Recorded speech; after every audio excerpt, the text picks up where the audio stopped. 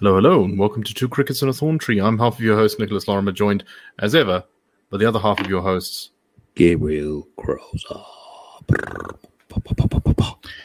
So we had a proper apocalyptic storm up in Johannesburg yesterday. The kind of storm that we get every now and again in Joburg. Nice big hail, but this one was particularly spicy. I don't know if it just happens to be where I live, but you had sheets of rain so thick that you couldn't see 2 meters outside of your house. There was hailstones, some of them, I'm not going to say as big as my fist, but maybe bigger than half the size of my fist. Yeah, not little things. And looking at the streets in the aftermath, never mind the usual sort of fallen trees and things that you get from any big thunderstorm, but just the absolute shredding of all of the plants' leaves, just everywhere. Looking into the garden, it looks like someone has taken a shotgun and shot all of our plants. It's quite spectacular. It's terrible. And my house also flooded a bit. I'm in Cape Town, come down to do an investigation, so I missed it. But a friend of mine videoed her garden being shredded, and another one videoed the street. And your description is apt. It's just like a blanket being thrown over. Or like someone took shredded lettuce and just threw it out into the street in massive quantities. It looks like, those old TVs, like the white noise thing. Yes, exactly.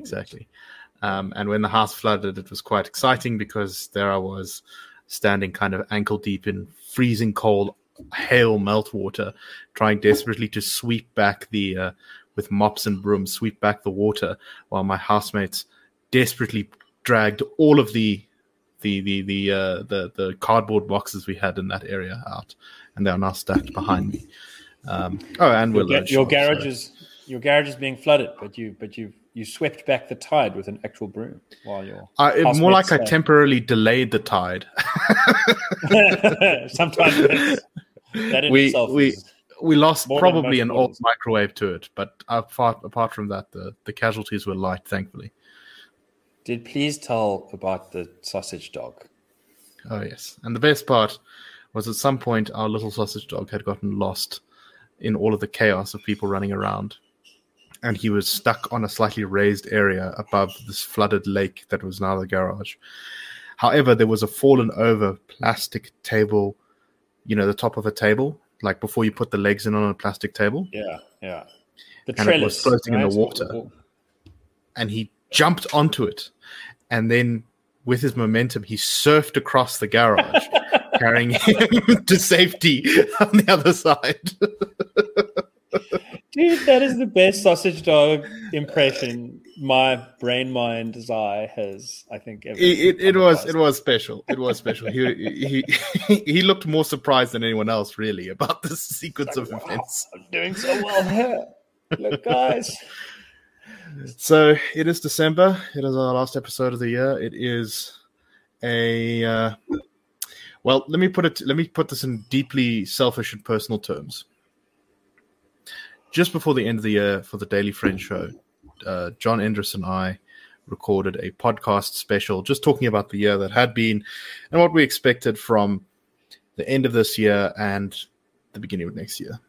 And we discussed a number of topics, and one of them that came up was Cyril Ramaphosa and his likelihood to survive toward the ANC elective conference at the end of the year, and just generally how important he was going to be to our politics and, that kind of thing. And John said something along the lines of, I'm a little bit unsure because you never really know what can happen, but I think he'll probably be fine. I was like, yeah, no, he'll be fine. They're not going to see Ramaphosa going anywhere. And then I admit selfishly, I was very upset when literally as that went live on YouTube, news began to emerge in the aftermath of a finding by a panel of judges that he had made some mistakes. Made some mistakes at regarding his Phala Phala thing. And News 24 suddenly had a big headline blaring out on top of the thing. Breaking news, Ramaphosa very likely to resign. Now, on a personal level, silly headline. This is something I would be pretty keen on. I think that this would be good for the country. And that's on my more high-minded level. On my low-minded level, I was like, damn it, he needs to survive so that I'm not wrong in the podcast I just did. Right. And, well, it's now a couple of days later. And lo and behold, he is still president. He has not resigned. And, in fact, he's fighting back. I do not think that he is going anywhere anytime soon. I don't think. But let me not speak for you. What is your take on this? I think, I wonder what News 24 was told by a source to really go out on that limb and say something as dramatic as the president is very likely to resign in the next 2 hours. I suppose there's two answers. The one on... And to be fair, right, there was a press conference called, which then suddenly got delayed. One thing that News 24 might have been told is that the president has just told me, I'm his whisperer. I sit in the office. You know me. I've been giving you information through the years, and it's often turned out to be true. I told you in advance. Ramaphosa is likely to say lockdowns are going to end. For example, last year, 31st of December, New Year's Eve party, if I remember correctly, like on the 28th of December, that morning, there was still theoretically going to be a midnight curfew. And so there could theoretically not be any New Year's Eve parties. But in the morning, there was sort of News 24 said, our sources in the presidency say that Ramaphosa is going to lift the lockdown, lift the curfew. And later that day, the presidency puts out a press statement saying we're going to lift the curfew. And News 24 gets to seem really cool because they were ahead of the official release by several hours. And whoever that source has shown News 24 that some credibility. And this is not unusual. They've been pretty close to Ramaphosa, especially in the beginning of his presidency. Oh wow! And so if you were expecting a source to be saying president likely to resign to be correct, it would be that one. It would be someone who's talking to News 24. Right. It would be the anonymous source that talks to News 24. That News 24 doesn't even call an anonymous source anymore; it just reports it. Right. So one possibility is that this person is saying that, and on the basis of him or her being trustworthy, they report it as fact. So another possibility. I think in the story this time it did mention in the story in one of the versions of the story because they kept rewriting it as stuff happened. It said a source very close to Ramaphosa, and that's one of my favorite euphemisms in journalism because it doesn't always mean, but it does sometimes mean that the person themselves said that this was the case. So sometimes if you want to keep someone anonymous, someone who's being talked about anonymous, you quote yourself, and then it's described in the anonymous reporting as a source very close to. Yeah, you've been WhatsApping the president. He told you he's going to quit. And you're like, I heard from a source very close to the president that he's going to quit. Because I then told myself, I've heard he's going to quit. So maybe Adrian Basson phoned up Ramaphosa and was like, "Hey, dude, what's going on?" And he said, I've had enough. I'm giving up." Which is a delightful idea too. It's something to imagine. But anyway, yeah. So that's one story. What's your second version? Okay. Well, no. First, since we're pausing on this version, let's pause properly. That version can be split in two.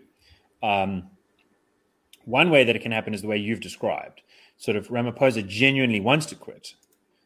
He gets called up by either someone at News 24 or by an advisor who then relays this to News 24. And he says, sincerely, I want to quit. Another way that this happens is that Ramaphosa gets the phone call from, let's say, Adrian Basson, and then says, "Oh, man, I want to quit," knowing that what this is going to do is result in News 24 carrying the headline, Ramaphosa's thinking about resigning. Which and will that will consequences. Take away as soon as the independent panel report came out, it's like South Africa didn't have more than about 3 hours, I think, before this headline completed 2 hours, overwhelmed all of the news coverage. So the news coverage at first was panel finds Ramaphosa guilty, 4 charges. Yes. And that was carried in the international news, not just in the local news. The next thing to do, New York Times, all that. The next thing to do is unpack what are the 4 charges. And, if Ramaphosa does nothing, for days and days, you can be going on the radio, on TV, legal experts, civil society experts, all kinds of people can be saying, this is charged. The crisis can really mature, can get really... Well, people can come to understand what are the charges. Has he been charged for murder? Has he been charged for theft? Has he been charged for fraud? Has he been charged for racketeering? What's the difference? Which ones is he likely to be? What's the evidence? And so on and so forth. They could actually, the independent panel report is about 29 pages. That could be broken down into bite-sized pieces that people could assimilate, 100%. digest. But instead, it goes straight through the charge sheet, straight through the evidence to the result. And it's, is he going to quit? And then it's like, as soon as you get to, is he going to quit? You think about, well, who is going to replace him? And that's really scary. So then you start going from, wow, he's guilty. That's terrible. Guilty of what? To, oh my God, let's pretend he's not guilty. Let's hope he stays in place, which is suitable to Ramaphosa and his Mbongis. So, I'm not criticizing anyone for reporting. I think the second scenario, so scenario 1 is broken down into, 1A, Ramaphosa sincerely wants to quit. And then it just turns out to play into his hands that when he's later convinced not to quit, his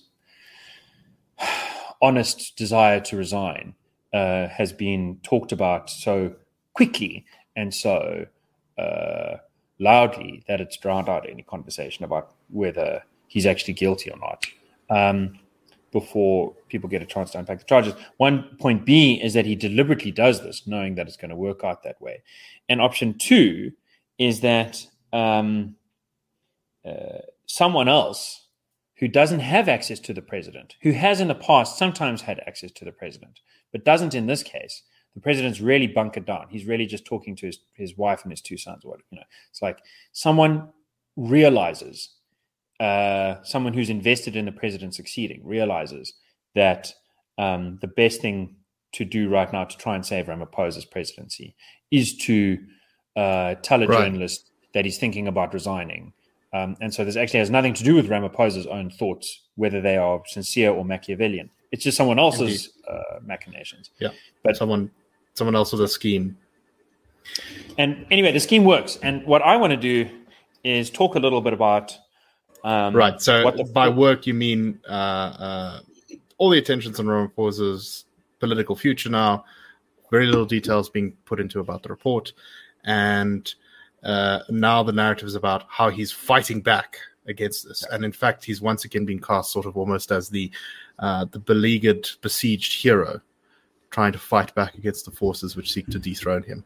The dreaded RET faction, as they are called by many mainstream analysts.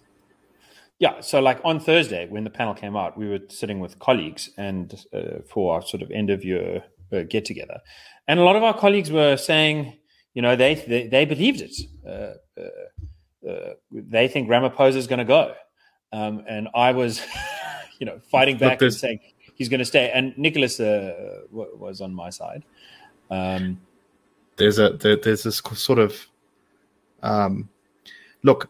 You can even see in that first scenario where he generally wants to go, that the forces that we argued for, and we've argued before on this podcast about why he's so important to the ANC, are just so overwhelming. And it's the same reason I think that, for example, despite the fact that Joe Biden is very old and crumbly, he's almost certainly going to take another bash being president again, because regardless of what you want, if every single person around you depends on you for their job prospects and their political prospects and their wealth and their peace of mind, it's very difficult to go into the office and be like, hey guys, I'm quitting. Everyone's going to go, no, you're going to throw us all out in the cold, you monster. You're going to destroy our lives. How could you do this to us? We trusted you and supported you so strongly, blah, blah, blah, blah, blah, blah, blah. Yeah. And that's a very difficult tide to push back against when it's coming from essentially inside the house. So Nicholas in the IRR meeting sort of referred back to the Roman emperors And in Robert Graves' yes, I, this is the more Machiavellian interpretation, right? So, yeah, the Roman emperors would stitch up beforehand amongst the troops, because by the late empire, the army was just selecting amongst its officers who was going to be the new emperor. There was no sort of Senate process. And this would be done by acclamation. Now, what the emperors would do with their subordinates is they would set this all up beforehand to make it look spontaneous. And the emperor would, or the soon-to-be emperor would emerge from his tent, and he would say, "Oh, look, hello, soldiers. You're all standing around. Why are you all standing around?" And they would just say, yes, we declare you emperor. You're clearly the best person for the job. There's no way you can refuse. This is really important to us. We demand that you take up the imperial crown. And the soon-to-be emperor would say, no, please, gentlemen, I appreciate your compliments, but I'm far too humble and dedicated a servant of the people to ever take up such power. No, please take the power. Take the power. Yeah. We need you. And they would get down on their hands and knees and beg him. I'm on my hands and knees. I'm begging you. And please sometimes take all the power. They would even threaten him. They'd say, if you don't take the power, we're going to have to kill you. And he would say, well, if it's that dire, if I'm that under pressure, I suppose I should be in charge of everyone and have the power of life and death and own 50% of the economy, which is what the Roman emperor did. So, thank you so much for humbly supplicating. So, and that's one bit, So in I Claudius, who knows how accurate it is? That's up for debate. But at least it's emotionally very compelling.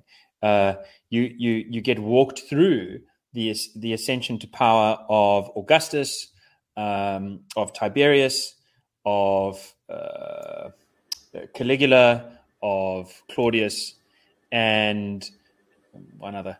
And Nero's after Claudius. Yeah.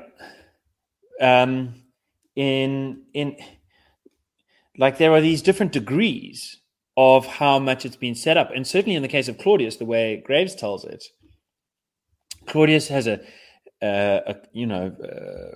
physical disabilities, a clubfoot or something like that, scrawny, not very strong guy, has got a terrible stutter, has often been considered, has kind of survived the series of political assassinations because he's funny, because he's like retarded in the eyes of Lydia and others. And so when he finally these German soldiers assassinate the previous emperor, they suddenly realize that they don't know how to replace him. They don't know what comes next that's going to make everything okay. And Claudius is just there, and they're like, well, make him emperor because he's technically the next in line, and he's if you're the murderer. Yeah, you have to have the guy. The next guy has to be on your side so that you don't get prosecuted for the murder. So Claudius really is thrust into power. Some people are born into greatness, other people become great, and others yet have it thrust upon them. That's where this sort of notion, this Shakespearean trichotomy comes from, is the notion that, like, once you have enough power, you can't relinquish it because those around you keep forcing you to retain it. And so you can be like Ramaphosa or Biden. On one version, I don't know that it's an accurate version, but on one version, they're just sort of zombies. They have no minds of their own. They really are tired, beleaguered. They want to quit. Ramaphosa, we've heard from whomever, sort of sits in his office and stares at cattle auctions to kind of, it's like his escapist pseudo-pornographic bucolic. There's a little bit of it doesn't matter. The zombie still moves like a puppet with all the strings and machinations, like I would say that galvanizing it into life. For the zombie theory is the Ramaphosa's acceptance speech of when he was nominated for ANC leader again this time. I think the key phrase at the beginning of the speech was, "Look, guys, I've really tried my best." Tried my best was the bit, which is very sort of self-pitying and not very triumphant sounding.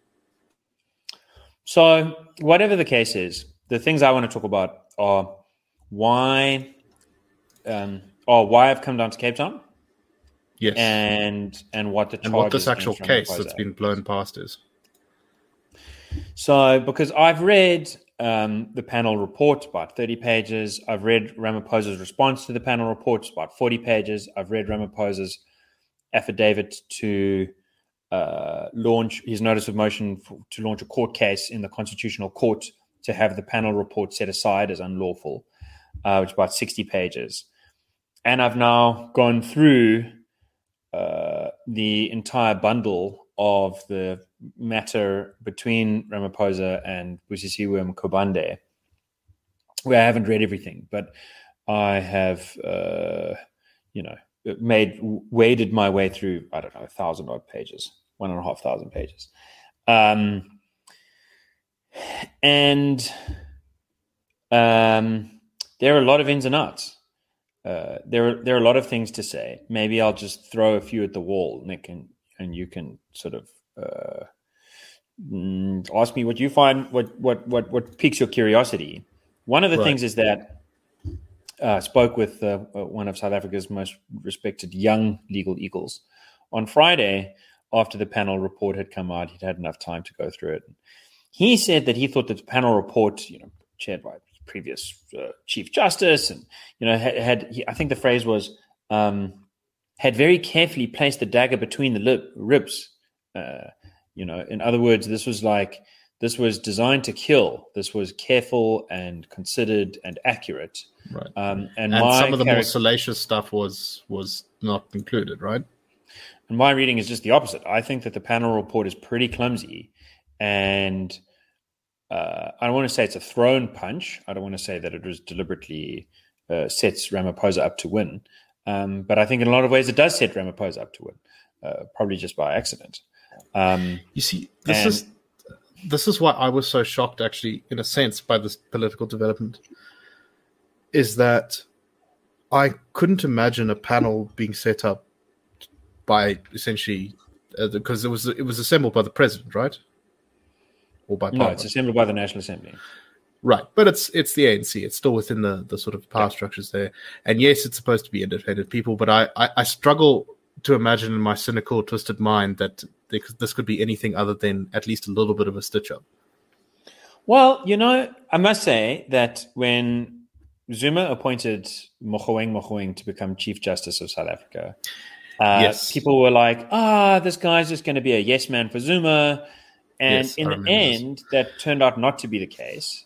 Actually, there's a quote from a National Party politician about this, which is complaining about the National Party's lack of control over parts of the judiciary during apartheid, which is that you can appoint a judge as a loyal Prachnik, a cadre of the revolution, so to speak, to use a different political party's phrases.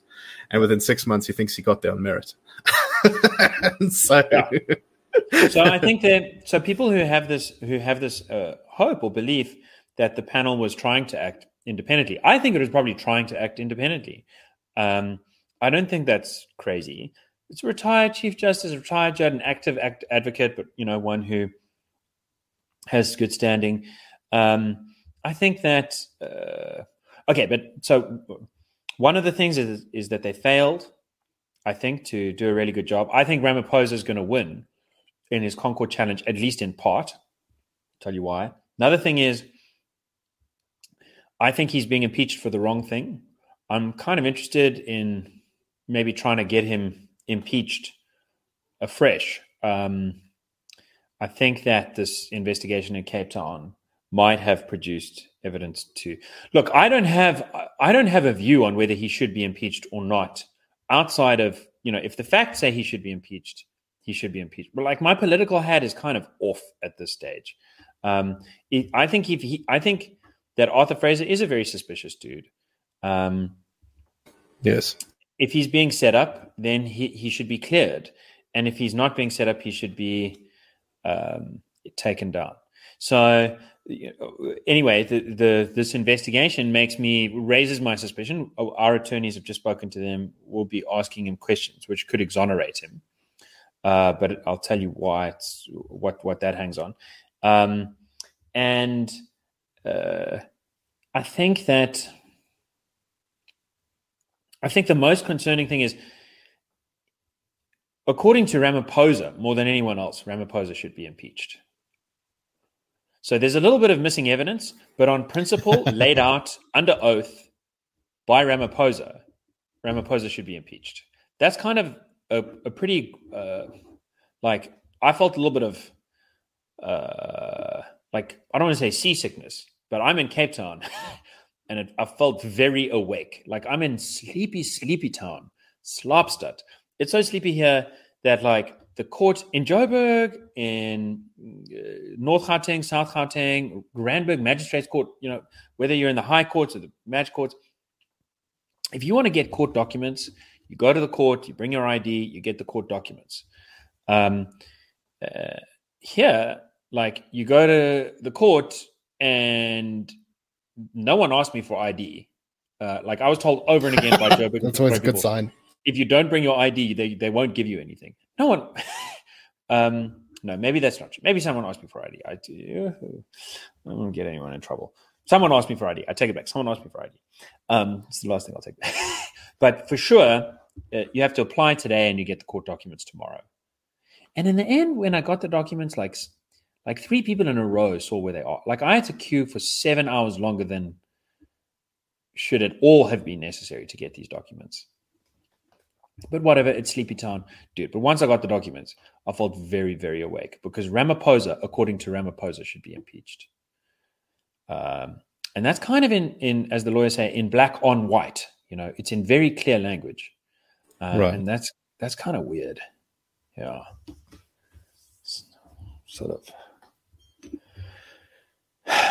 When your own president is saying, here are the rules, and like in the same matter, not quite on the same day, but like in the same month, he then crosses his own red line, and there's nothing to explain why, and he's been kind of strange about the evidence that might show why. It's just feels eerie.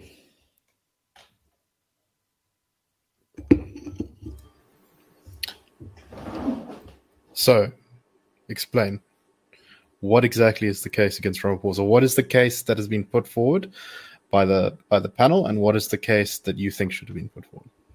Okay, so the case by the panel is 4 charges. Charge 1 is that he acted unconstitutionally because the Constitution clearly says the president's not allowed to have 2 jobs at the same time, neither the president nor anyone in the executive.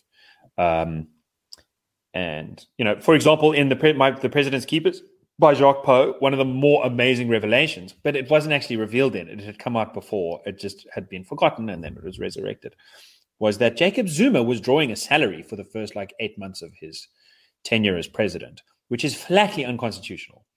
Good times. He sort of, I think that money he actually gave back because it's just so blatantly unconstitutional to have the second salary. So the second charge, charges 2, 3, and 4 are all that he acted with a kind of conflict of interest by. I think charge 2 is that he should have reported this matter to a special.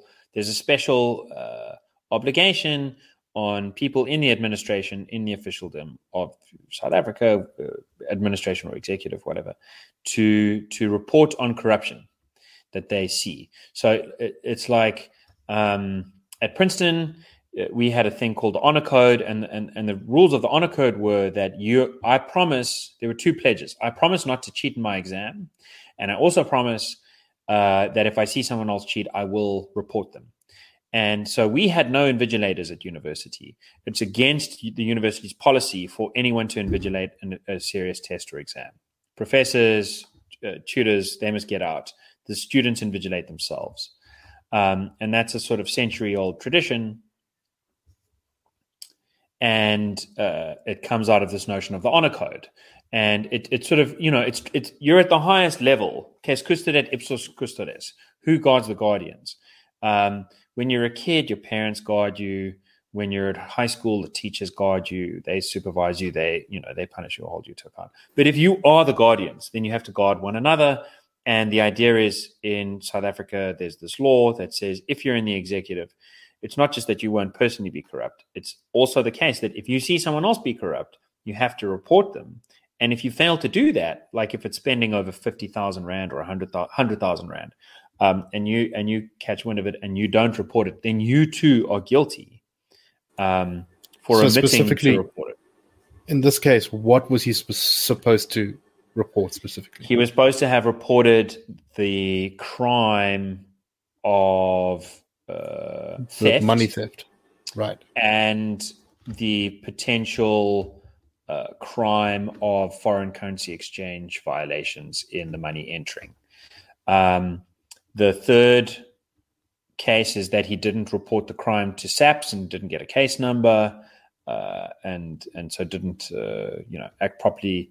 And the fourth charge is likewise that he asked a particular member of the Presidential Protection Service to go ahead and investigate the matter, and he should have asked someone else to do so. So I think that the first charge is the weakest, and it's the most frustrating. So the first charge, remember, was that he acted unconstitutionally by running a business while he's president. Right. But you can look into the details of that and pretty easily find.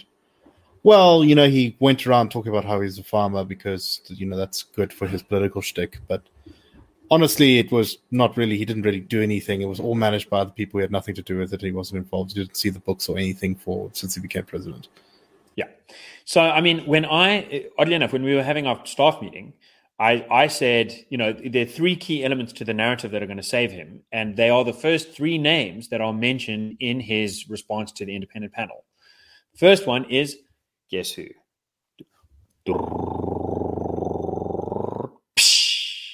Nelson Mandela.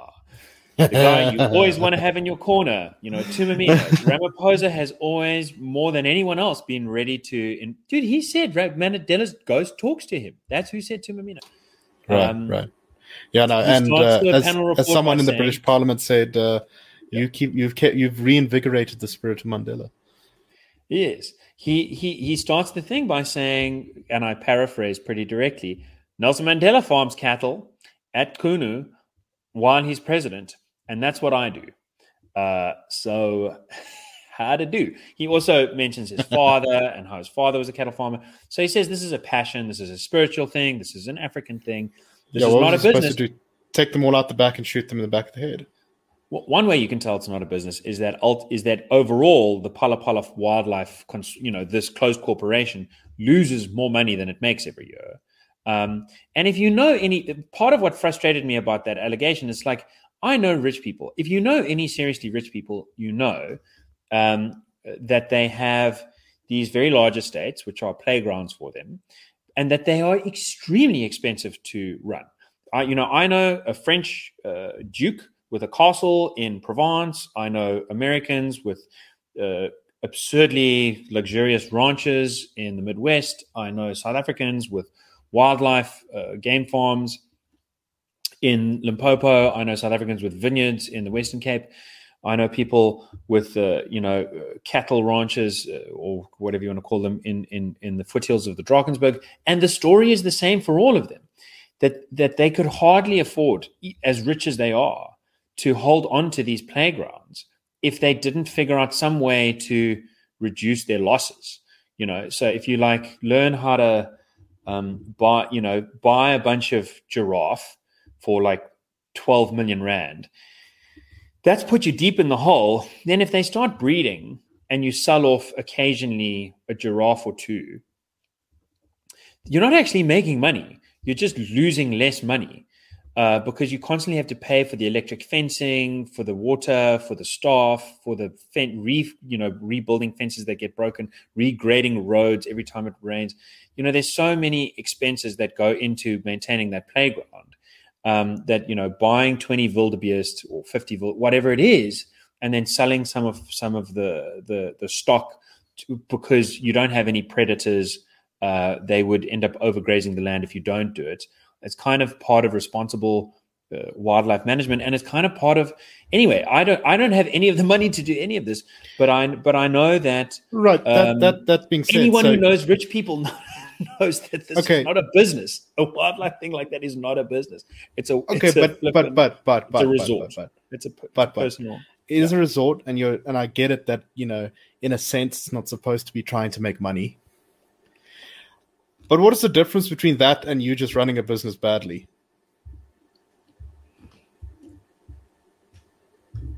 I think it's well. Here's what I think. I think it's a difference that the constitutional court is going to have to decide, and this is part of what bugs me about that charge. Section 194 of the Constitution. I'm going to be saying a lot of things from memory because my phone's battery's a bit dead. But Section 194 is on Right, impeachment. and you're in Cape Town, where the air is slowing to the mind. Yes. No me offense see to if- our Cape Town listeners. Yeah, you guys, look, it's fine. We're going to be. I've been very rude already. I'm going to. You can send me angry emails. Let me see if I can pull this up. Section 194. Removal from office. The public protector, the auditor general, or a member of cabinet of a commission established by this chapter may be removed from office only on. Oh no, wait. Where's the president may suspend? Wait, there's rules for removing the president, but I can't remember the number. Here's the point. Right. The Constitution says that the president can be removed. There's a vote of no confidence, which is a simple majority, or there is this scarier thing where the president gets impeached, although it doesn't use that language. So impeach is a bit weird in our system, right? Because we're like a weird cross between a parliamentary and a presidential system in some ways, aren't we?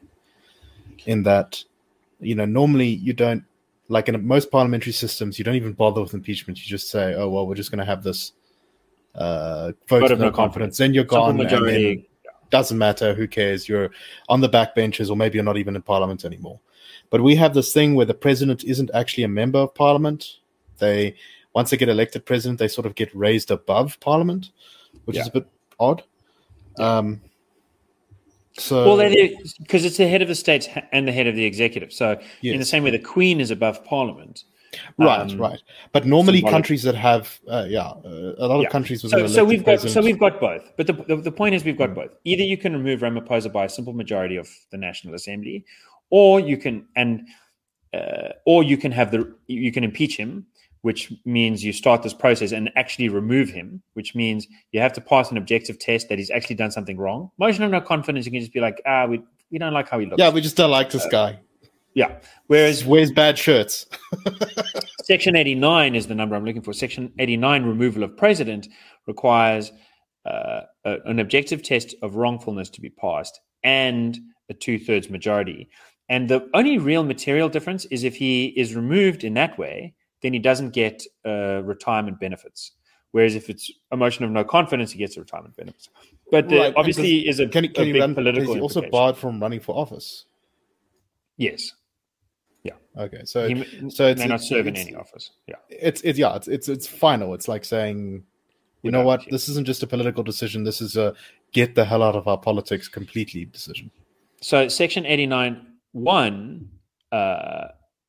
lays out A, B, and C, the reasons you can remove him in this way or her.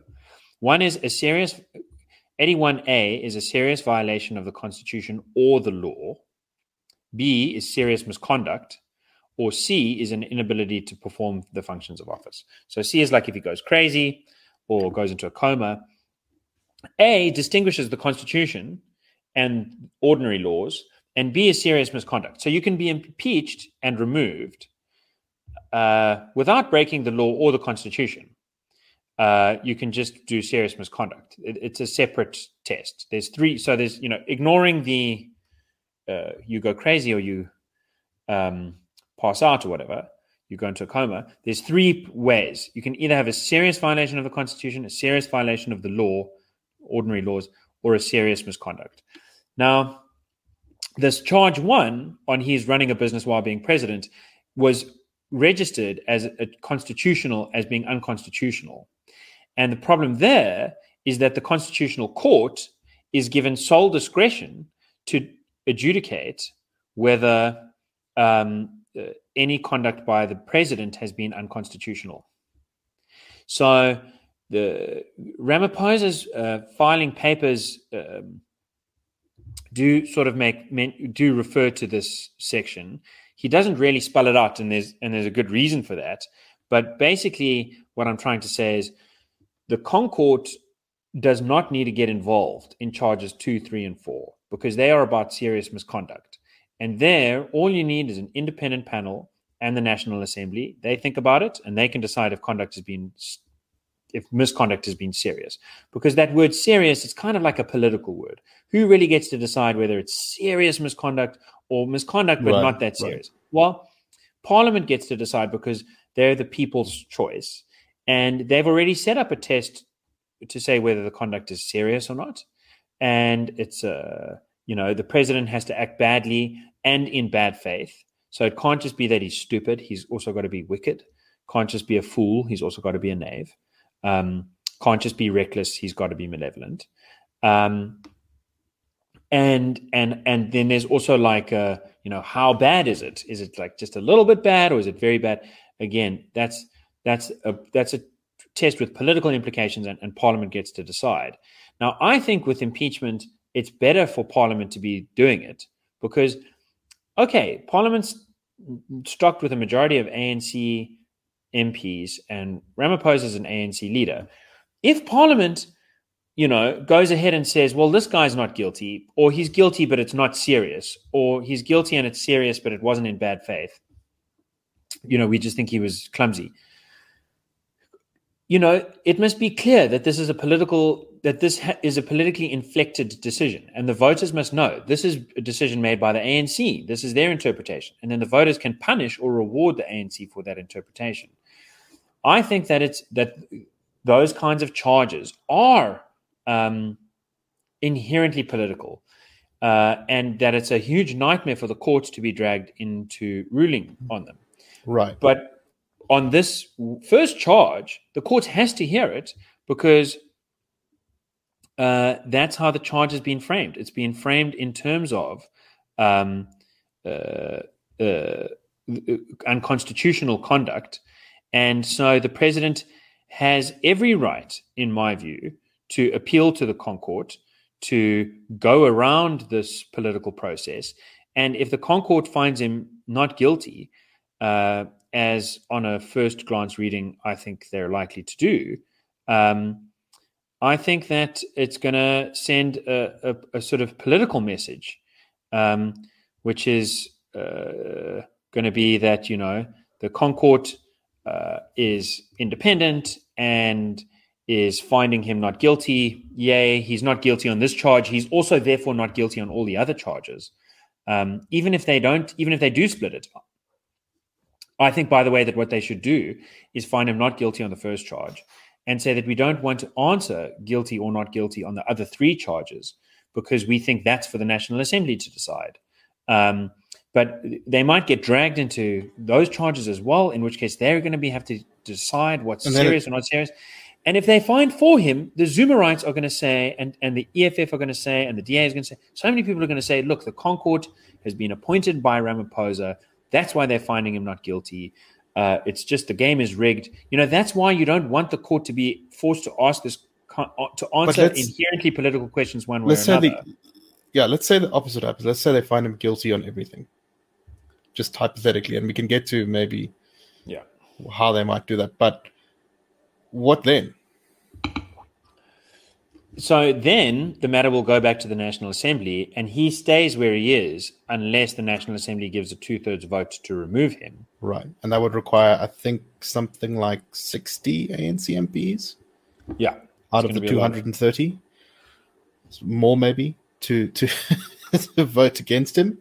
I can maybe see a couple, like because of the ANC faction fighting being so vicious, who might be tempted to vote against him, particularly if it was a secret ballot, but not that many. Yeah. So he's not going anywhere.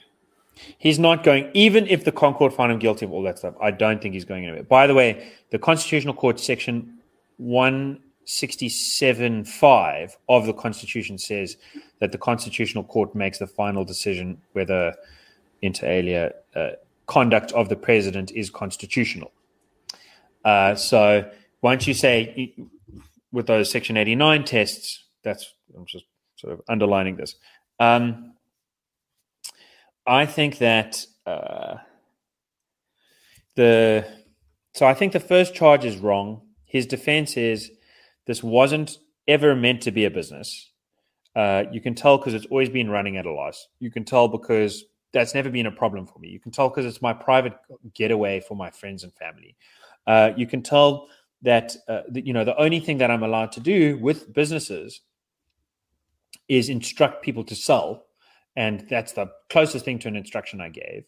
I'm not monitoring it on a day-to-day basis. This has all been declared ex ante. My major assets coming to billions of rands that really are quite complicated. Conflicts of interest really would come out of them. Have done the proper above-board thing with all of them. It's all been done since 2012 and so on. And there's a paper trail to substantiate my version. I think that's going to, you asked me the question, what's the difference between, an estate that's running at a loss and a business that's just being badly managed? I think that it's going to take 2 minutes for the best lawyers in the country, which is what Ramaphosa has, to show what the difference is and to show that to the Constitutional Court to its satisfaction. And so I think the courts, has to hear him on that, because I've just read the section that clearly says it must be the one to find whether presidential conduct was unconstitutional. And when it hears it, I think it's going to have to find him not guilty. Now, on the second, third, and fourth charges, the second name that Ramaphosa mentions is Wally Rood, General Wally Rood, who we've talked about from the beginning of the Phala Phala thing. This is the guy, the presidential protector that Ramaphosa asks to take care of his business. And Ramaphosa, throws him under the bus. But I don't know if it's wrong. He says, look, I reported the thing to him, and I thought that if there's anything else that needs to report it, he's going to take care of it. The fact that there's no case number, actually, Ramaphosa, according to South African law, should not have been one to go to the police to swear an affidavit in order to get a case number. The person who first came to be aware of the crime is the person who should go and report the crime, because Ramaphosa wouldn't be able to swear an affidavit in the first instance on anything but hearsay evidence. He wasn't there. The person who went to the couch and discovered that it had been upturned and that the money had been uplifted, that's the person who should have sworn an affidavit, and that's the person who should have gotten a case number. It's not Ramaphosa's bad. Worth reflecting for a moment on the fact that it was in a couch.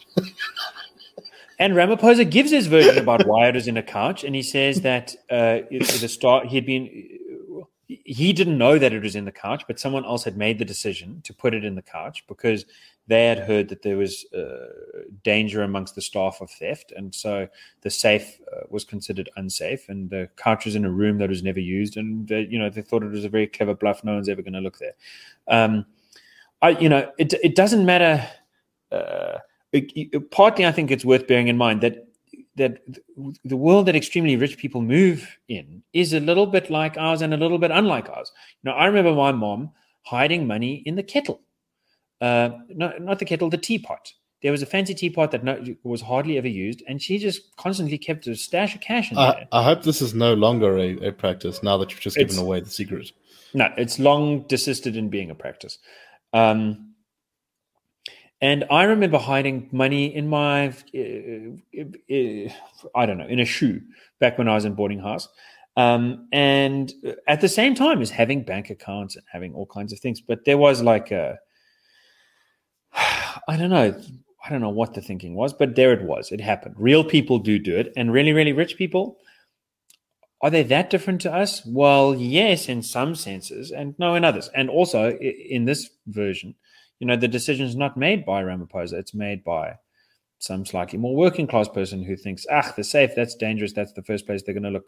Let's hide it in the. And I know some farmers and some game, some suburban elites who've got game farms and stuff who really do hide cash in strange places. So I don't think it's beyond the blue. In any event, whatever the case there is, it's Ramaphosa's farm manager and it's Wally Rood, the presidential protector, who are going to face the firing, if there is a firing, to do with this. Charge 3 as a subsection has reference to Ramaphosa's,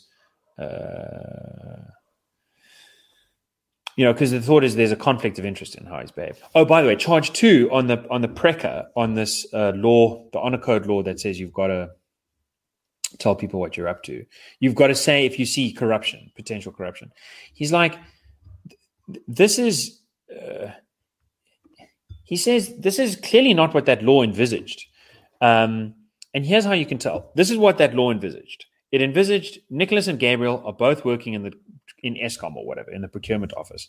And Gabriel sees Nicholas, or I'll be the guilty one. Nicholas sees Gabriel put in, sign off on a contract to buy 10 cars for 50 million rand. But they're like they're not each worth 5 million rand. These are like quite cheap cars. These are like 500,000 rand cars. So it's like Gabriel is spending way too much money. He's, like 10 cars for 500,000 should be 5 million rand that the government is spending. But he's signed off on 49 million, which is just below the threshold for like a more complicated tender process. And he's, Nicholas knows how much these cars are really worth. He knows that this must be corrupt. He doesn't see Gabriel get the kickback, but there's a very clear inference to draw that what Gabriel has done is overpay in order that the people that he's paying will give him a little bit of a kickback, and they'll both come away with extra money from the taxpayer. Now, Nicholas, having seen my crime, has also committed a crime if he doesn't report it, because it's happened in the same office, and he knows me and he knows what I've done. So here's how you can tell that that's what you're supposed to do. In the form to fill out, the PRECA form for this honor code thing, you have to say the name of the person who has committed the crime and their ID number. Ramaphosa's like, dude, I don't know the name of the people who stole the money. Yes. This is a very different kind of crime. The kind of crime that I'm the victim of is firstly, I did report it. And secondly, this is the PRECA reporting system. That is not at all the kind of reporting system that was set up for this kind of thing. So I haven't violated that. You can tell that the purpose of that honor code thing is, we're in the exam room together. I see you cheat. I say, hey, that person next to me cheated. It's not the same as we're in the exam room and I left my laptop outside and some person that I've never seen and that I never do see, picks up the laptop bag and runs away with it. That is an ordinary crime. That's not a we're in the room together and I need to be keeping an eye on you and you need to be keeping an eye on me kind of crime. So, again, it's like, I think he's doing some pretty good work there. By the way, I don't want to say that everything that he's doing is good. In his comeback, he does this thing on like evidence. He says they've created a reverse onus. He's like, oh, this is so terrible. They're saying I need to prove that I'm innocent, and the law says you must never have to prove that you're innocent. No, that's not what's going on. They have to show that there's sufficient evidence that you've got a case to answer. So first step is they've got to make a case. And then second step is, well, they've made a case. Like, you need to answer that case. And by the way, technically, someone from Cambridge once explained this to me, there's a difference between an onus and a burden. So the onus never shifts. It's always the case that the state has to prove that you're guilty beyond a reasonable doubt in a criminal matter or beyond a balance of probabilities in a civil case. In this case, there's a political standard of 2/3 majority of parliament. But as whatever it is, in order to make the move against you, the onus is on the state to cross a threshold in order to But they have to, you. if it was like tennis, they would have to serve the ball. But there's a burden. The burden does shift. So the onus always stays with the once accuser. the ball has been served, then the burden You'll shifts to start to no, back. you have to answer, and then the burden shifts back. You need to answer the answer. So the onus stays, but the burden moves back and forth and back and forth. So he's just being like, he's making like a Law and Order. He's making the kind of mistake you'd make if you only watch Law and Order, which is the kind of mistake, in other words, that his lawyers are surely too smart to not know that they're making this mistake, but they're making it anyway. Another one is that he says, which I find hilarious, he goes on and on about like hearsay evidence and unlawfully acquired evidence. There's no requirement that the impeachment process needs to be sustained by only lawfully acquired evidence. The president is the head of the police and the law enforcement agencies. So it's often going to be the case. You have to break the law in order to impeach him. That's fine, because you're not the kind of protections you need from criminal prosecution or civil suits is not the same as the kinds of protections you need as the president. You're already much more protected as the president. You've got the whole army on your side. So we can actually use unlawfully acquired evidence. If someone stole evidence from the Namibian vault or the South African vault, for that matter, that's okay. We can use that to impeach you. Likewise, when he goes on about hearsay, I find it hilarious. I'm keeping those quotes because the Land Court Bill, which he one day might sign into law, completely throws the rules of hearsay out and just says, anything you've ever heard anyone else ever say can be used against you. And he's like, no. But this is perhaps a reminder of why such rules. I mean, one would think that in a moment of moral clarity, he might for a moment think about, maybe we do have those rules for a reason anyway. Yes. But I actually think that the way that he tries to finagle it in this instance is a little bit silly. He tries to say things like the charges laid out against me are sustained by, Arthur Fraser, who's just the enemy. So the first one is Mandela, he's my guy. Second one is Wally Rood, he's my fall guy. And third one is Arthur Fraser, he's the bad guy. And he says, he's got his hearsay evidence, and then I've got my hearsay evidence, and the panel has tried to weigh up the hearsay evidence against the hearsay evidence. This is not how it's supposed to work. It's like, well, that's just not what the panel has done. I mean, I think the most egregious thing that his lawyers have submitted is that they say Parliament's rules say that the president can only go through this 89 process of, let's call it impeachment, if he's acted in bad faith. So it's not just that he's acted wrongfully, it's also that he's knowingly acted wrongfully. And then they say, but the panel never tried to establish what he knew or didn't know, or what his state of mind was. They never really tried to establish mens rea. They just ignored it. So they were ignoring the rules that they're supposed to play by. And on that basis, we say they acted irrationally. But the very same argument quotes the panel as saying that he acted dishonestly and that he acted various other things that attribute to him a state of mind and show how they discern that state of mind. I mean, the panel goes to great lengths to try to do an analysis of his mental state, to say this couldn't just be accidentally reckless. He must have been deliberately deceitful here. So, I mean, it's just spurious nonsense to say that the panel didn't engage in a bad faith analysis. They totally did. It's in black on white. So I feel like for 20 minutes there, I was making out as if Ramaphosa's got all the good arguments and his lawyers are just. But he might have enough.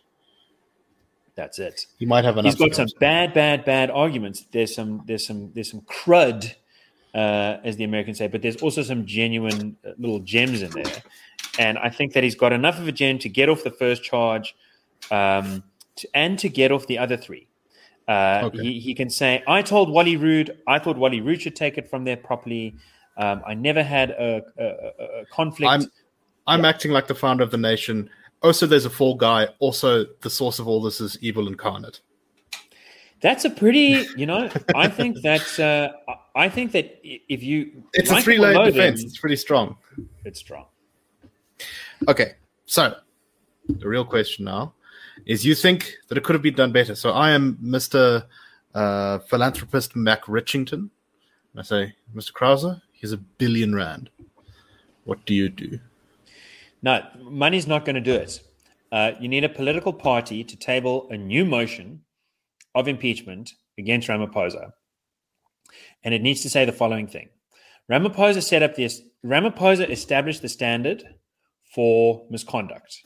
I'm pretty sure you could get that done with R1 billion donation to a political party. Right. Okay. So yeah, if you gave me R1 billion right now, I'd do a couple of things with it. But one of the things I would do is I would dangle some money in front of some political parties and I'd say, go ahead and do it. And let me just, okay, I'm going to say at some stage why the DA is not doing this. And it's nothing to do with money. Money is sort of a funny way to think about it. The DA, okay, before we get to the DA, here's what you need to charge the president with. The president established his own standard, his own interpretation of a conflict of interest, unconstitutional misconduct. In terms of Section 194 of how he should exercise his powers for removing Chapter 9 institution people like the Auditor General or the Public Protector, and in terms of Section 89, how his own conduct should be understood in terms of that 89B. And what the president did is say, here are the rules, and then he broke his own rules. So Busisiwe Mkhwebane, the public protector, was found to be incompetent by courts since 2017, which is when she was appointed, right? From the get-go, there was court-based evidence that she's should lost be removed. Quite a few court cases. And it's but not just that she lost the court case. The court was like, dude, you're irrational. Like, you're mad. You're Meshuggah. You don't belong here. You're not fit for office. You're egregiously incompetent. Not just incompetent, fabulously incompetent. Like, you are actually setting new standards for how we didn't know how you're a special kind of all messed up. Right. So there's been a lot of so long to remove her. And she's also facing an impeachment thing now. So she's there's been reason to suspend her from about 15 seconds into the job. Yes.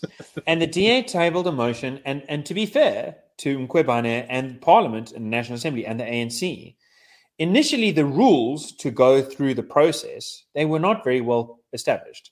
So, and Mkhwebane has won some of her court cases, it's worth noting, by saying, look, you guys are trying to remove me, but there isn't a good proper procedure.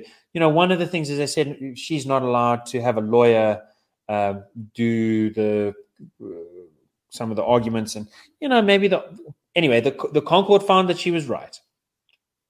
I've heard very smart people say that they shouldn't have, but in any event, they did. And I think it's the kind of thing where reasonable people can disagree. So she had a reasonable argument there, at least. And the rules had to be written, not rewritten, just written, to actually have a proper impeachment process in the rules of Parliament. They're called the rules of Parliament. And they were finally passed in 2019. And then in 2020, there was a court case between the public protector and Ramaphosa where she said, you can't get rid of me because you've got a conflict of interest, because I'm investigating you for prima facie misconduct, particularly revolving around Bosasa, I think it was CR17 campaign. I think that was the beef at the time. Anyway, Ramaphosa said at the time, according to these latest court documents, okay, you're right. If there is a court case pending between us, I cannot remove you, because that would be misconduct. That would be a conflict of interest between my public duty as president and my private interest in not having someone in the public protector's office who's really against me and I'm actually guilty come after me.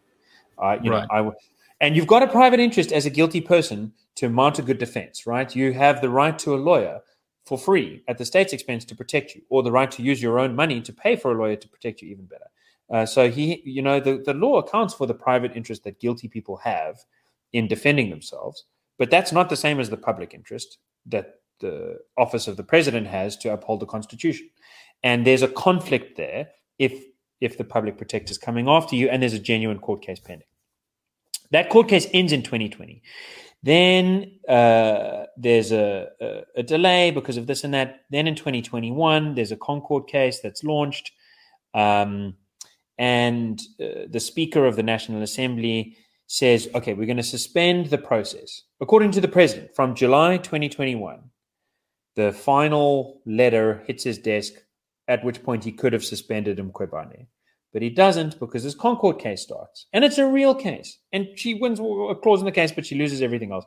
That case gets decided in February 2022. And then the Speaker they're all very slow. The court case is decided on like the 22nd of February, and then Kobani mainly loses. I mean, the upshot is that her impeachment can go ahead. It takes until the 10th of March, which is like, quite a few weeks afterwards, for the Speaker of the National Assembly to write to the President and to Kobane saying, look, we're restarting the Section 194 impeachment committee. The independent panel is going ahead against you. Then it takes Ramaphosa until the 17th of March or the 18th of March to send him Kobane a letter saying, I'm going to suspend you if you don't convince me otherwise, because the Concord case is finished now and there's some prima facie evidence against you. And I say 17th or 18th because both parties in the papers, there's a bit of a story between, like, was it the 17th of March or the 18th of March? It's kind of suspicious. Makes me wonder whether he actually sent one kind of letter and then quite a different letter on the 18th. But anyway, it's one of those 2 days, both of those days. And then after that, it gets really, really quick. And this is where it gets very important. It's like her lawyers reply on the 20th, and then his on the 21st, 22nd, the 25th, 26th. It's like in a few days, like each day, they're going back and forth. And, part of the argument is his lawyers are saying, we're going to impeach you. And her lawyers are saying you can't because there's a conflict of interest because of these other cases. And someone has said that you are too close with Zondo, and someone else has said that you're guilty of this. Back to Bosasa, someone else has said you're guilty of that. And he says there's no court cases pending between us. If you have an investigation that you've just launched on the basis of a rumor, that can't be a reason to stop. Because our standard is, and the state attorney swears to this, the standard is if there's a court case pending between us, then we must stop. But if there's merely an investigation, you can launch an investigation at the drop of a hat. That's your power. That can't block us from suspending you. That would mean the Constitution has established a system where you can immunize yourself way too easily. And they use the phrase immunize. They say that there are circumstances in which you can immunize yourself from suspension. And they name those circumstances if there's a court case pending. And they say, look, we're willing to offer you a deal. We will not suspend you, and we will shelve the question of whether we're going to suspend you until we have basically a court case, an exchange to figure out this question one more time of what exactly is the relation between our two powers, the power of the presidency to suspend the public protector and the power of the public protector to investigate the presidency, and then the potential conflict of interest that results if both are trying to happen at the same time. And that's the one thing that they agree on. And they say, let's set a timetable. And the timetable is set. Dude, and the public protector, the speaker, the president, John Hlophe, the judge president of the Western Cape, each one of these parties, Hlophe once, but the other three twice each, re-establish the same timetable. It's the one thing they agree on. These letters, they're furious. They're like, I hate you, I'm going to kill you. Metaphorically, they don't obviously actually saying that. They're like, you're dumb, you're stupid, jump in the fire, you're a poo head. But look, the one thing we all agree on is this timetable over and over again. And the timetable is she's got to finish her submissions by like the 30th of March or the 1st of April, which is just after the panel committee, her panel, 194 panel, is going to decide whether to go forward with impeachment or not. And they decide to go forward with impeachment. And on the 1st of April, she files her founding affidavit to the Western Cape High Court to say, this is why Ramaphosa shall not suspend me. And Ramaphosa, in March, in this back and forth, the agreed timetable, he says, I will answer by the 11th or 12th of April. And if I can't, I promise to answer as soon after that as I can. He files his responding affidavit on the 11th of April, according to the timetable. And according to the timetable, they agree. She will then respond to his response. And then they're going to have a hearing on the 25th and 26th of April. And they do have a hearing on the 25th and 26th of April. It's exactly according to schedule. Everything goes exactly according to schedule. And he says, I have no power to suspend you while we're going through this process. It would be a conflict, in other words, he admits. If while we're going through this process, now that I've agreed, I'm going to hear you out. I'm going to answer that with a response. You're going to answer that with your response. Then we're going to have a hearing. And we're going to ding it out in the hearing. In that process, I promise I can't suspend you. That would obviously be interrupting the process. We've got a process. But he threatens her. He says, if we don't, for some reason, have that hearing by that time, then I can go ahead and suspend you. Then this power drops away. But as far as I can tell, they stick to the schedule. And so that power doesn't go away. And then what happens is the court sits to go and deliberate. And it sits and it deliberates. And it hands down judgment. On the 9th of June, the registrar of the court writes to Mkhwebane, to Ramaphosa, to the other political parties that are involved, UDM, ATM, says, guys, we're going to give judgment tomorrow. And on that day, Ramaphosa suspends her. The day before the court, it is as pending can be. And Ramaphosa's own sworn affidavit, his state attorney's own sworn affidavit, both attest to the fact his own previous submissions to the High Court in 2020 established the rule that he can't suspend her if a judgment is pending in a matter between the two of them, because that would be a conflict of interest by any common sense account. And the day before, while it's pending, while the registrar said it's pending, he suspends her. By the way, the day after, she has made the public announcement that she's investigating him because of Phala Phala. And 2 days after, she's submitted to him 31 questions about Phala Phala that I can't find an answer to. The president, beyond this, the claim that that his suspension of her did nothing to delay the investigation. Dude, can you tell me the 31 questions she asked? I can't find them. I can't find them in the public record. I can't find them on the internet. I can't find them in the court record. I can find in the court records that he didn't answer her by the time that he promised he would, and that there was a bit of a rearrangement. Oh, we've got a new person involved. I don't know if he has answered those 31 new questions. I don't know if the new public protector has actually pursued that matter zealously. There's a thing to consider. You know, everyone's assuming the new public protector is awesome. Has he answered the 31 questions? Do you know what the 31 questions are? Are you sitting in a country where the president managed to get rid of the person who is supposed to be guarding the guardians, guarding the president on behalf of the people? She finally gets a legitimate case against him on the day that before the judgment, according to his own rules, he can't suspend her while there's judgment. Is anyone paying attention to this? I can't find it on News 24. I can't find it on the Daily Maverick. I'm not trying to single out News 24. They're just the biggest in not the even on my camera has died, which is I think what distracted Gabriel there, but not even on IOL. Yeah, not even on IOL. Except the people who are out with their knives to try and get Ramaphosa on focusing on this. The panel report, the independent panel report, mentions that the Western Cape High Court found Ramaphosa guilty of obstructing justice by suspending Mkhwebane when he did. He could have and should have suspended her earlier. It's not a matter of she shouldn't have been suspended. It's a matter of when he suspended her. It was exactly the only moment in time when it made no sense to suspend her. Because it makes you think, well, maybe he was suspending her for the wrong reasons. The only way to explain the timing, if he had suspended her the next day, you could say he waited for the court judgment and then he suspended her. If he suspended her in July 2021 or in February 2020 or in July 2021, August, September, or then after the Concord, February 2022, March 2022, that would have been okay. But then the window closed again because on April 1st, according to his and hers agreed go forward, he shelved his suspension power so that they could go back to court and both contest whether or not he had a prima facie conflict.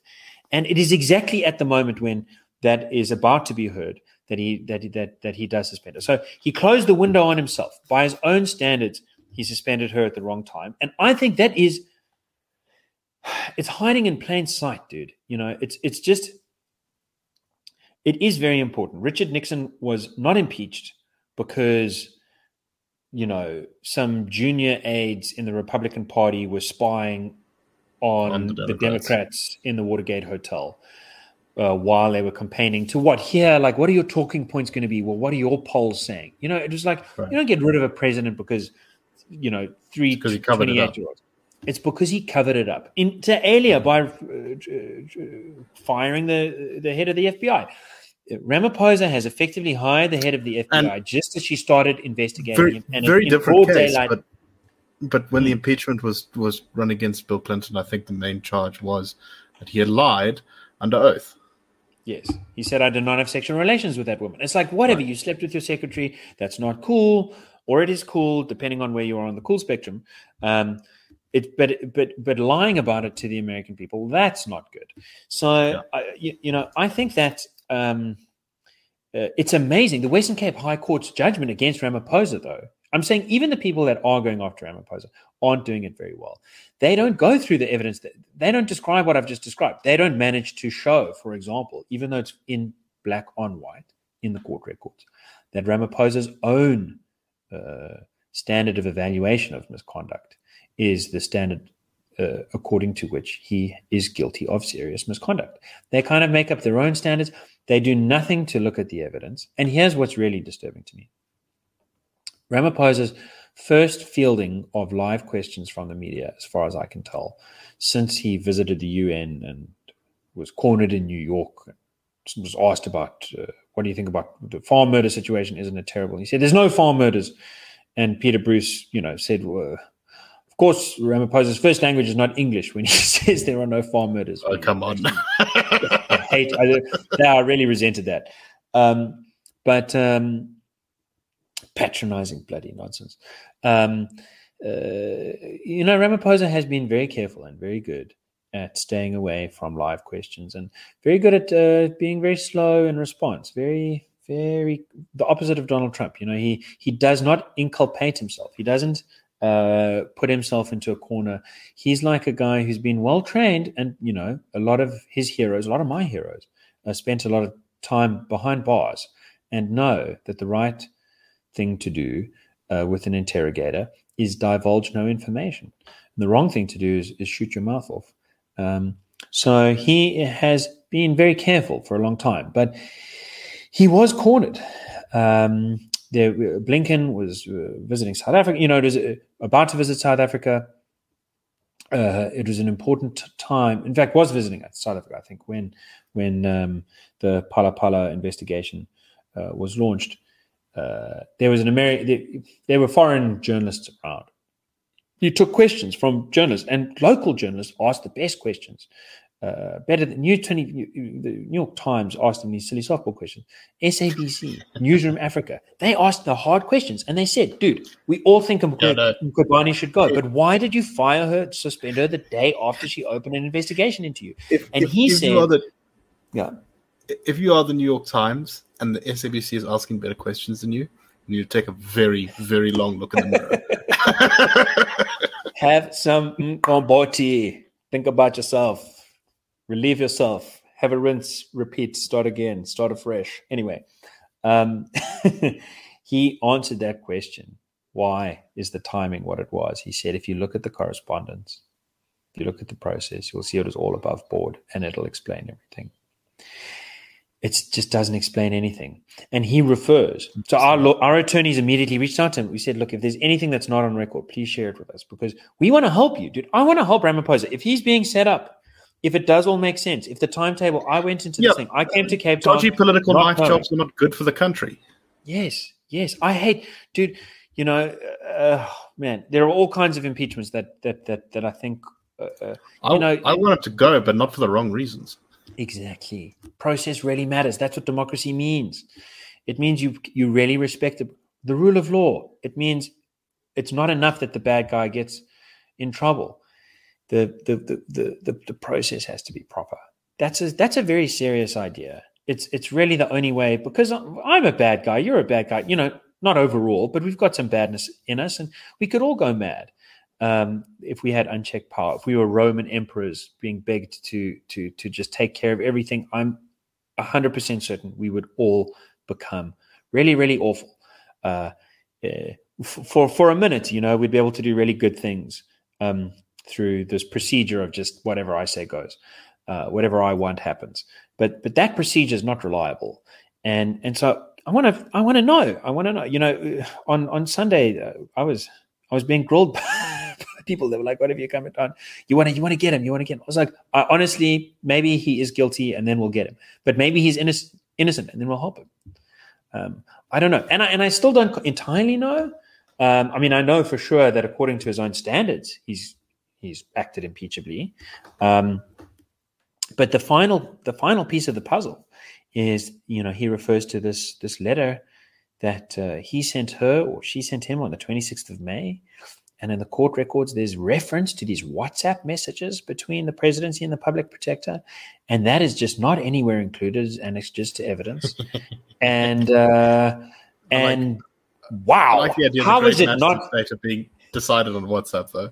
That is some of the best news. Truly, WhatsApp has conquered the South African experience. It's nowhere to be seen. Dude, I mean, I spent 2 days in the West Camp High Court archives looking for this evidence. I was told that the file was nowhere to be located for a couple of hours. You know, you have to like knock on the second door, knock on the third door. Like, it's hard to find any of this stuff. And it's like, it's kind of precarious. You worry about how easily things could go missing. And it's really, you know, I don't know. I don't know. Sometimes it feels like the threads holding us together are pretty thin. But I suppose theoretically, maybe somehow, somewhere, there's something that those WhatsApps could say that would somehow explain how it makes sense that Ramaphosa, having set up his own standard that he can't impeach her, he can't suspend her if there's a case between them, and setting up a timeline to do that case and then doing that case, why he would then suspend her the day before the judgment comes out. Maybe there's something in the WhatsApp that explains it. I can't actually imagine anything that would explain it. But I've got a limited mind. I like to think I've got quite a good imagination. I can't imagine a round square though. And I struggle to think in like 7 dimensions, you know, all visually. But there are physicists out there who are like really good at like they can map. What's the joke? What's the joke about Donald Trump that he's always playing 40 chess, 40 chess, 60 chess? So maybe there's like some 4D chess thing that, you know, like some genius Ramaphosa himself or someone in the presidency. Maybe there is something out there. Anyway, so I think, you know, the main thing I want to do is renew our request to his office that they share that information with us, that they put it on the record. We can't. It is amazing to me how this country is like flipping sitting in this position where our president suspended our public protector, and no one really knows why he did it, when he did it, and you're supposed to just accept one version or the other version without evidence to back it up, just on their say-so. You know, Ramaphosa says, don't worry about it. If only you knew, you'd know that it all makes sense. The timeline would explain it. You can check out the timeline. It doesn't explain it. She says, you know, he suspended me incorrectly, but she's been saying that since before there was this case between them, you know, since like she's been saying that when it's clearly not been true, like the High Court, she's been shown time and again to have accused him of having a conflict of interest when he didn't have a conflict of interest. So you really can't trust her on making this allegation. But when you look at how the Western Cape High Court actually found against him on the 9th of September, it was basically on her say-so. As I said, they didn't refer to the kind of standards and evidence that I've been referring to, which is the stuff he's saying. And the correspondence between them in terms of establishing the timeline. Instead, it's like, I don't know. It just seems a little bit more vague to me. Maybe I'm being unfair to the High Court, but that was the impression that I got. So it feels like, you know, and the DA, by the way, the reason that they're not helping in this is that they don't want Mkhwebane to come back. You know, they're opposing. They've been telling Ramaphosa to suspend her from the beginning. So I think they're a little bit like worried that if someone tries to impeach Ramaphosa for removing the public protector at a time that only could be explained by serving his own interests, and that goes against the procedural fairness that he had established in order to immunize himself from the charge of serious misconduct, because of a conflict of interest, the DA has like always been arguing against this whole thing. They were just like, you should have suspended her 2 years ago. We don't care about the timing. And if you were to suspend Ramaphosa on this basis, does that mean you bring back Mkhwebane? Yeah, I think the other part of the reason is they've decided to go for this early election call, which you are also calling for. But you can see maybe why they're not wanting to necessarily succeed in some of the impeachment stuff when you look at the So I've just as the show started, I got WhatsApped the sort of talking points in favor of the early election. And here's what the DA pamphlet says. Why do we need early elections? 1, to prevent an RET-EFF coalition from taking over if Ramaphosa goes. 2, to provide a new mandate because the current government will be paralyzed by ANC infighting, and we need a government that's focused on overcoming the crises. To give voters, instead of the corrupt ANC Congress delegates, the power to decide who should lead SA. Dude, let me add point number 4. Listen carefully. Please, listen carefully now. Point number 4. Because the president has unlawfully and impeachably, in serious misconduct, suspended the public protector at exactly the time when there's no way to explain it other than as an abuse of power. And the public protector deserves to be suspended. So you've got 2 officers, each suspending the other. It's a disaster. It is a constitutional crisis. The only way to remedy this thing, because theoretically what should happen is that the courts should say, look, the president was suspended her unlawfully, but because she so deserves to be suspended, the remedy is just to keep her suspended, which is a disaster. To say, you were unlawfully. Yes, that's not good. You have to unsuspend her, and then we're not going to let you back in. If you really want to, you can resuspend her again, I guess. But also, if the court finds that she's been unlawfully suspended, the court is then finding that on some kind of basis he has committed serious misconduct, and then the National Assembly is given a de facto kind of injunction to remove the president. But you know that they're not going to do that because they're married to the president. The only way to deal with this is just to dissolve the National Assembly. The National Assembly needs to admit that we are facing a constitutional crisis because the president is a Mashugana. If this, unless there's something in the WhatsApps to reveal otherwise, and the public protector has deserved to be removed since she arrived, and it's a terrible combination. And the only way to deal with it is by getting a whole new mandate. So I think that this is a reason. This is another reason to argue for an early election. It's not at all orthogonal to it. And I hope agree. that and someone I think is going to take it. This fear of an RET-EFF coalition from taking over if Ramaphosa goes, because that's presumably the first reason why they're not embracing this. Would be scared of perhaps embracing a fourth one. It's like that's it could actually remove him because it is so blatant, and because a part of the ANC really is behind Mkhwebane, and you can imagine the EFF joining in with it. Exactly, and this is the problem of seeing the so-called RET faction as in some way super distinct from the rest of the party, which is something we've argued against for a long time. Yeah. It really isn't that distinct. It's maybe a little bit more blatant here or there, but it's pretty much exactly on the same page. It's more personality clash really than anything else. Yeah. So if the president did something impeachable, he should probably be impeached. And look, maybe I'm wrong on the other stuff. Maybe the other stuff is also impeachable. I'm just saying, like, as a dude with a kind of car mechanics notion of the law, nothing fancier than that.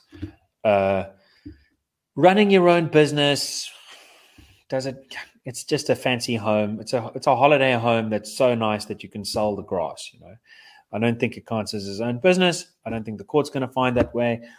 Wally Rood, you should have reported to Preka. I don't think so, because it's not that kind of crime. You should have reported to SAPS to get a case number. I don't think so. You're not the one who discovered the crime. You had no first-hand evidence. You were the owner, and it would have been clearly weird if you hadn't reported it to someone, but you did report it to someone in the SAPS, and you thought that they would go ahead and do the right thing. And because Parliament has established that for it to be serious, not just misconduct, it's not enough that it was wrong. You did the wrong thing. Okay, whatever. We can forgive you. It has to be serious misconduct. You had to know that you were doing the wrong thing. I don't think you can prove that. I think that he's off the hook on all of those charges, and it's going to make him seem embattled. It's going to, Peter Bruce is not going to fall for it, but so many other Mbongis are going to be like, oh, Ramaphosa needs us because he's being attacked by the villains of the state capture era, the Zumarites. There's a different... the only real crime, the most obvious impeachable crime, is that you covered it all up by removing this lady at a time when it just makes no sense. There's no way to explain it other than the... I saw an anti-Ramaphosa meme which talks exactly about those Mbongis running up and throwing their arms around him and declaring to defend him. So the meme reads as follows: from the people that brought you the original movie starring Cyril Ramaphosa and the full cast of Zuma 1, Zuma 2, they've blocked Oversight before, they'll block it again. And then it says rave reviews in the media, and it's all 5 stars, and the different quotes say, it wasn't that much money. He's the real victim here. That's how you buy buffaloes. He's such a good businessman. We will always believe in him. Dude, you have to do it again in a Trump voice. It's not that much money. It's not that much money. Come on. You know it. I know it. Everybody knows it. Everybody knows it. There's so much more money. Zuma 2 is even better than Zuma 1. It's one of those sequels that's just even better. It hardly ever happens. He's the real victim. Zuma was tried by the media. Ramaphosa is being tried by the super media. It includes the mainstream media Yes. and the alternative media. The media will suddenly mean, the media will suddenly be IOL, which will apparently be the mainstream all of a sudden. The best way to buy buffaloes, let me tell you, I buy buffaloes all the time. You go with dollars, you spend the dollars, you don't take the buffalo. And I read this. Peter Bruce is already saying it. Like, why would Mustafa take away the buffaloes? He doesn't know how to run buffaloes. Ramaphosa knows how to run the buffaloes. You buy the buffaloes, you leave them at Ramaphosa's place. That's just how you buy buffaloes. Yeah. Well, and it kind of makes sense. He literally sold them easier. to a Somali guy, right? Like to a Somali politician. Sorry, not Somali, Sudanese politician. Sudanese. Dude, it is easier, I think, to just leave the buffaloes where they are than it is to try and transport them to No, Sudan. but you see, the Sudanese political class is not what I would say the most far from controversy. So that's an angle that probably is maybe worth looking into eventually one day. When Ramaphosa did his investment drive in 2018, just became president, we're going to get like R1 trillion or whatever into the South African economy from foreign investors. Who were the first investors to openly sign up and say we are giving money? Sudan? I think it was Sudan, Qatar, and Oh no! what was the third one? It was like Singapore, maybe. I think it was like there was one semi-legit one in there, but it was like shady sheikh kind of royal family. I know there were about 15 minutes where Sudan had looked like it might be about to go through some sort of political change, and then the Sudanese army said, "Nah." Let's change, more the same. Anyway, Yeah, we should wrap it up because I'm getting... We should. Okay. Do you have recommend? I have two, although the one is far too niche, so I'm not probably going to put the link in, and that is National Review proving that they are a publication full of class. Has decided to publish. It's dressed up as a sort of examination of the philosophy of Tolkien. But it's really just an excuse to write about the history of the fourth age of men from Middle Earth. Sorry, the second age of men from Middle Earth. So it's kind of blatant in that it's like 2% philosophy, 98%, and then this happened in the second age, and this is how Morgoth called the downfall. It's so great. It's so great because it's clearly a Tolkien fan who is taking the opportunity to write about something he loved, and that I could totally respect. Anyone who gets into the in-depth lore of Tolkien's world is okay in my book. The thing I am going to link is a video from the channel Kings and Generals. I recommended them a long time ago, but it's a well, I don't know if fun is the right word, but it's a good video. Century of Crisis: Why the 1300s Were the Worst. And it's just a little review of how sometimes a whole bunch of things can all come together to make a particular period in time rather unpleasant. And it's really interesting because they've been doing this series recently, and this is basically the last video in that series about, what is the Middle Ages? Where do they start? How dark were they really? And this makes the interesting point that when we there's this sort of common perception the Middle Ages was just this entire period of misery. But it's actually far more complicated than that. It has its ups and it has its downs, and it has mini renaissances that happen throughout it. And the 1300s one is kind of the last down. And oh boy, is it a bit of a down?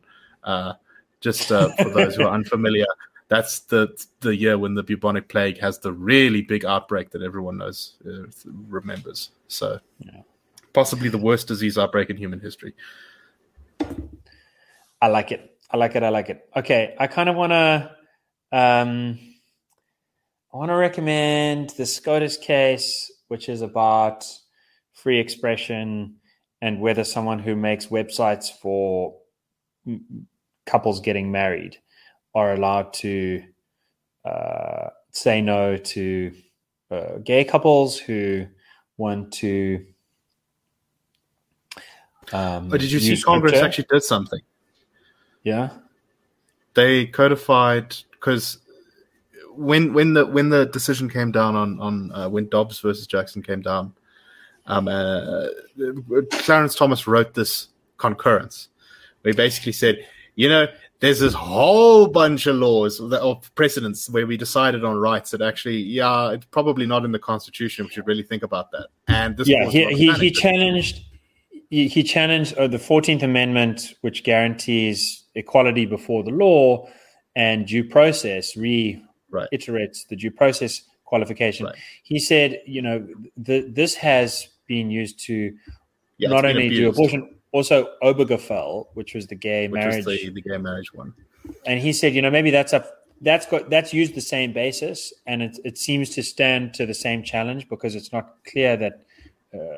I actually think he's sort of wrong about that, but anyway. So I think, regardless of whether he's wrong or right, the political consequences were that this spurred, particularly from the left, a flurry of concern that there was, going to perhaps be they're going to take away gay marriage, gay marriage, right? And even some of the more panicked people said even interracial marriage would suddenly fall under some.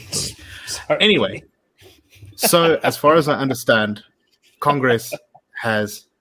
With a bipartisan support, because as I said, there are a lot of Republicans who are totally on board with all this, passed things codifying into law gay marriage, and I think it also would the way they've written it. I haven't read the text of the law myself, but the way they've written it may also include interracial marriage as well. Not that anyone is actually trying to get rid of that, but the point is it is explicitly going to be protected.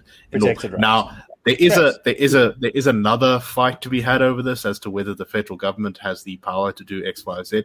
But honestly, that's for the lawyers to decide. For me, I think this is legislature doing what it's supposed to do, which is actually passing some freaking laws and doing something that it's supposed to do. And I think it's very good. That reflect. And that's why I think Clarence Thomas is probably rubbing his belly and smiling, because I suspect this was his master plan all along. Yes. It's got that flavor of when Christopher Hitchens wrote a piece for Vanity Fair saying women aren't funny.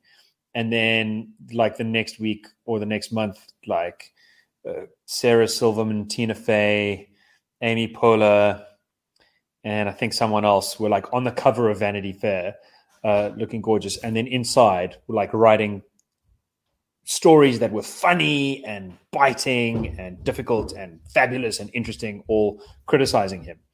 And he then in the interview said, well, it worked. I just wanted some ladies to make me laugh, and I laid down the board. It worked. Anyway, I don't know. Okay, anyway. So that case, I think, that's a sort of free speech one, but it's tangentially related to. It's tangentially. I don't actually know which way this case should go. In my own view, it's like part of what's interesting about it is that I've got very strong moral intuitions. I guess you could say pro-gay moral intuitions, and it sort of really puts me off to think that someone would want to withhold their business from someone else because that other person is gay. It just seems really, really barbaric to me.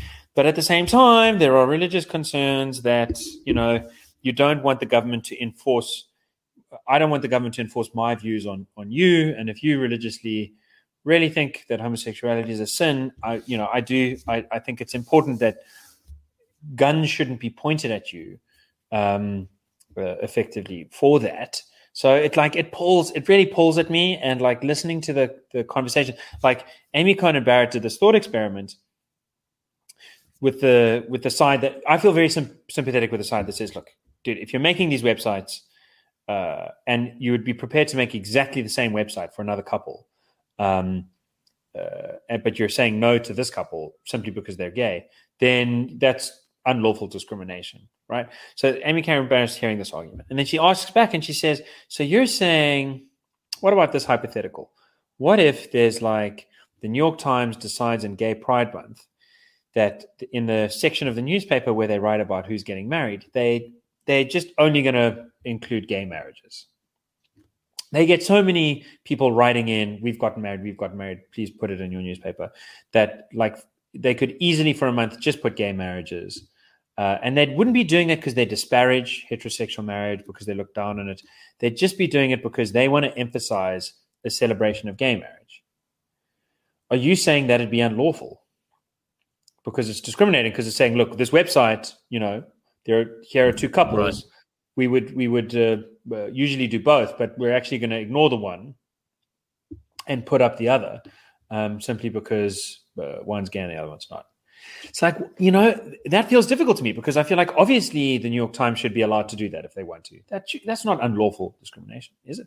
And he's like, well, I think it is maybe unlawful discrimination. He sort of bites the bullet and he's like, that you can't exclude the gays and you can't exclude the straights.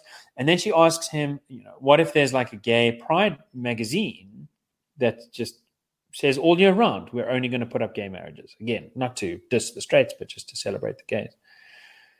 Is that unlawful? And he sort of says, there's this qualification of like, it's unlawful. He says it's unlawful if they're playing a certain kind of public function. And that just feels really wrong to me. Like, how can you deny a gay pride magazine the right to just only advertise gay marriages? Yes, that seems crazy. Kind of what it says on the tin, right?